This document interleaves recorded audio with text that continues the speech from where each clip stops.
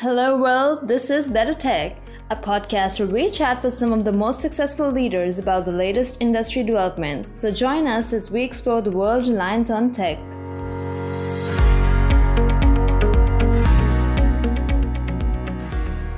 Hi Robert, welcome to the show. How about you quickly introduce yourself and we'll get right into it.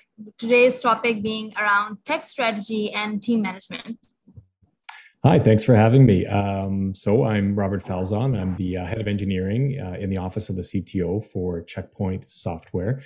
I'm based in Toronto, Canada. I've been with Checkpoint now this is my 18th year at the organization. So I've seen a lot with the company and certainly a lot in the industry as well. So, Robert, you work closely with the CDO, big teams, etc. Is it a challenge these days? Is it nerve-wracking? Is it exciting? How would you go about it? I think from an IT perspective, obviously my focus in all of this is in cybersecurity. So I think with the advent, even just prior to the challenges we had with COVID at the beginning of last year, around the December to March timeframe. We've seen a significant impact in our business from a number of different factors. The first one, obviously, was the fact that everybody suddenly had to move a number of their resources to work remotely. So this forced businesses to take a serious look at maybe accelerating work from home programs. Yeah. Creating more budget, so that created impacts to other, activities that they may have slated for the year. Those budgets were reallocated. So it created a lot of turmoil and chaos for a number of organizations that I'm working with, not the least of which related to the security aspect of it and the fact that it created so much more risk in the environment. So it is exciting. Yeah, exactly. So what are the building blocks of a good IT security strategy? Well, there's a whole lot of them. I think the primary thing that I see that I could point to specifically that's made a big difference for companies in times of chaos is engagement. So engaging with their peers is one major one that I think gets overlooked quite a bit. The second one probably is the return to the basics, right? Having a look at a solid IT security model. Just if you have folks who are certified in various different aspects of security, cybersecurity, and general network awareness, that you rely on those resources, right? Make sure that we're paying our people an appropriate wage to make sure that we're getting the people that are going to make the difference for us.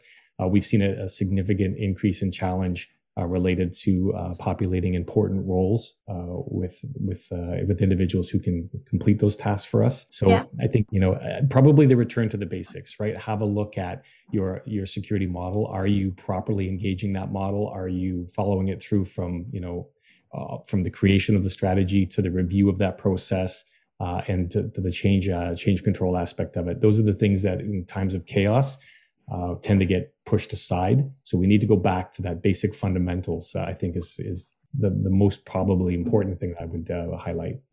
So you can have the models, you can have the frameworks, but at the end of the day, it's the person, right? It's the leader, the team manager in charge that's actually going to bring the most out of the resources. So how important is it to be an empathy-based leader in all of this? This is huge. I think when there's so much at risk, when there's so many challenges in the workplace, we tend to, focus on the task at hand and not so much the people who are responsible for completing those tasks for us. Empathy is critical.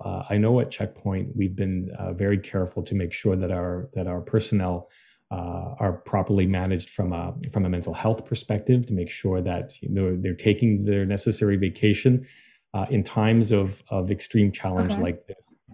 It's become difficult for a lot of people to separate their home life from their work life. So you need to be a little bit more, probably a lot more aware of the circumstances that your personnel find themselves in, because if you're not looking after their health, they will go somewhere to find someone who will work with them on that. Absolutely. So how would you define your leadership style? Is it team-centric? It is. So for me, I think from a team perspective, I like to focus on empowerment. So I spend the time in advance making sure that I have the right people. So we have a careful vetting process and an interview process that's very deliberate. But then once we have those people in place, we tend to want to empower them, right? So I rely on their decision making. I make sure that they feel empowered to make change where they feel it's necessary. And I also like to keep them socially engaged so that they realize that the company is more than just the sum of the business, but they also have a direct impact on the communities that they find themselves in too. And you do have to be empathetic to understand those. So, if you talk about empowerment and about team management, has there ever been a time where you deliberately let your team fail so that they will learn from it? Do you see that as an effective strategy? I do, and yes, I have done exactly that. And as a top level executive, you do have to, as I mentioned, rely on the decision making prowess of those that you put in those places. So I think at this point, if you're trying to figure out a way to make them feel like they're engaged and make them feel like they're going to be successful, they will have to make decisions that sometimes will not be entirely accurate. I don't know everything, obviously, despite the term that I've had here. There's always fresh thinking and new perspectives. Those you have to take risks sometimes, and I do believe that by empowering your personnel to make some of those choices and to support them when they do so, they will fail Yeah. sometimes. But failure is also the beginning of a new opportunity, right? So, what are your top three tips for giving feedback that empowers others? Well, that's a tougher one. I would have to say that from specifically from an empowerment perspective, I think you have to need to provide them the tools, right? So always be inquiring about whether or not they feel they're going to be successful. So you'll find sometimes that we might initiate a program, for example, and deliver it to our teams, and then expect them just to simply execute on it, not realizing that maybe there are aspects of their enablement that are missing. So I think one of the big ones is always keep your door open. So I empower my team to constantly reach out to me, whether or not they're direct reports of mine or skip level reporting. I always make sure that the door is open for communication. Second tip I would say is certainly to make sure that they speak up, demand change. If they see something that's not working, make sure they engage with the proper teams, and if they don't know who they are, to reach out to me so I can help them with that. And I think be bold, right? So one of the challenges we have sometimes in a leadership position is that it might be perceived that we're not open to ideas. I think despite the fact that we have a mission that we need to execute on, a lot of our junior members often have great ideas, and we need to find a way to make sure that they're empowered to share those ideas, and to give them the opportunity to succeed. So, in hindsight, what is something that you've actually learned from your team? I think, as I said, I've been in the business a long time now. So I think with a relation to some of the new technologies, that's probably the biggest thing that's changed my outlook. The fact that we have a number of new significant technologies and advancements in things like artificial intelligence and machine learning. My team has become a lot younger and a lot more engaged in some of these newer technologies. I'm learning in ways that we can deploy those technologies to solve problems that maybe I've been struggling with for a longer time. That's the most amazing thing for me, I think, is the fact that we just have so much innovation today, and our young people are really bringing a new, inspiring perspective. And managing such teams for so long, have you ever fallen into the perfectionist trap? That's a little bit more difficult, I think. I do subscribe to the enemy of good is perfect. So sometimes you do have to make incremental steps towards your goal. I wouldn't say that I've fallen specifically into that trap. I do demand a great deal from my teams, but to be fair, this is a high stakes business, right? So we do have to be very, very good. From a cybersecurity perspective, we really need to start relying on the processes and make sure that we're executing properly. When we have a policy, follow it.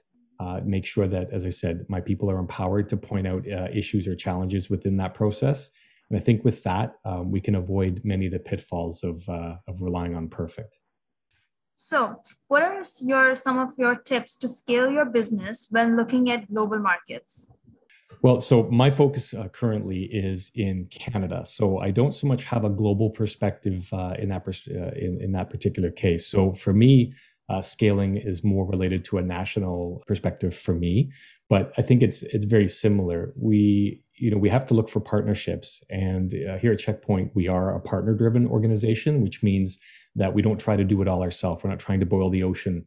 We really look for strategic engagements with partners of ours to allow us to approach the business in a more team-oriented fashion.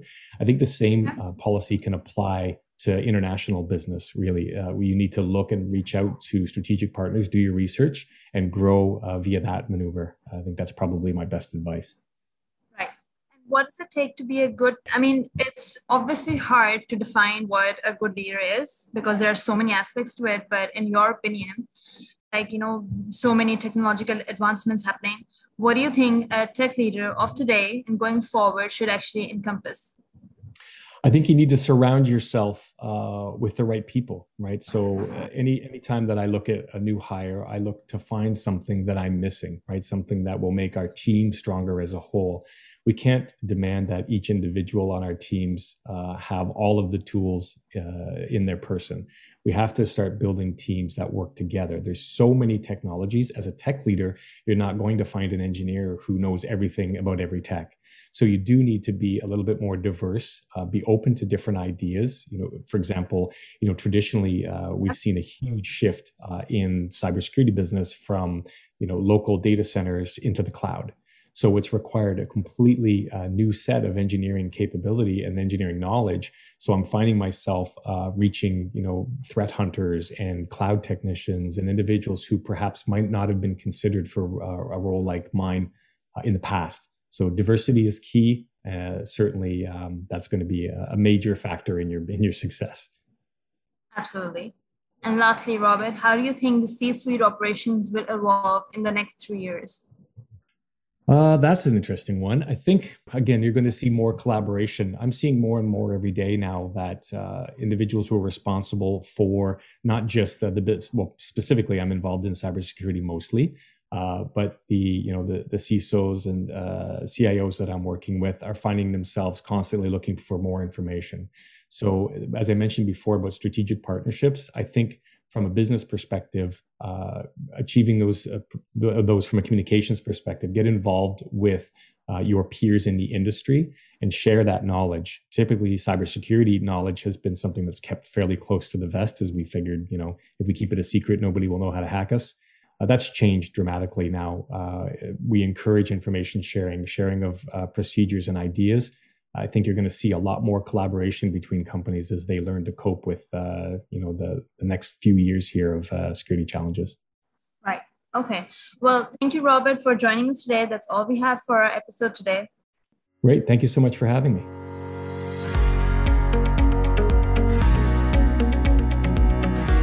Thanks for listening to Better Tech. We look forward to bringing you the latest industry news in our next episode. In the meantime, check out our other episodes at techcell.com/podcast and be sure to subscribe to our YouTube channel so that you never miss an episode.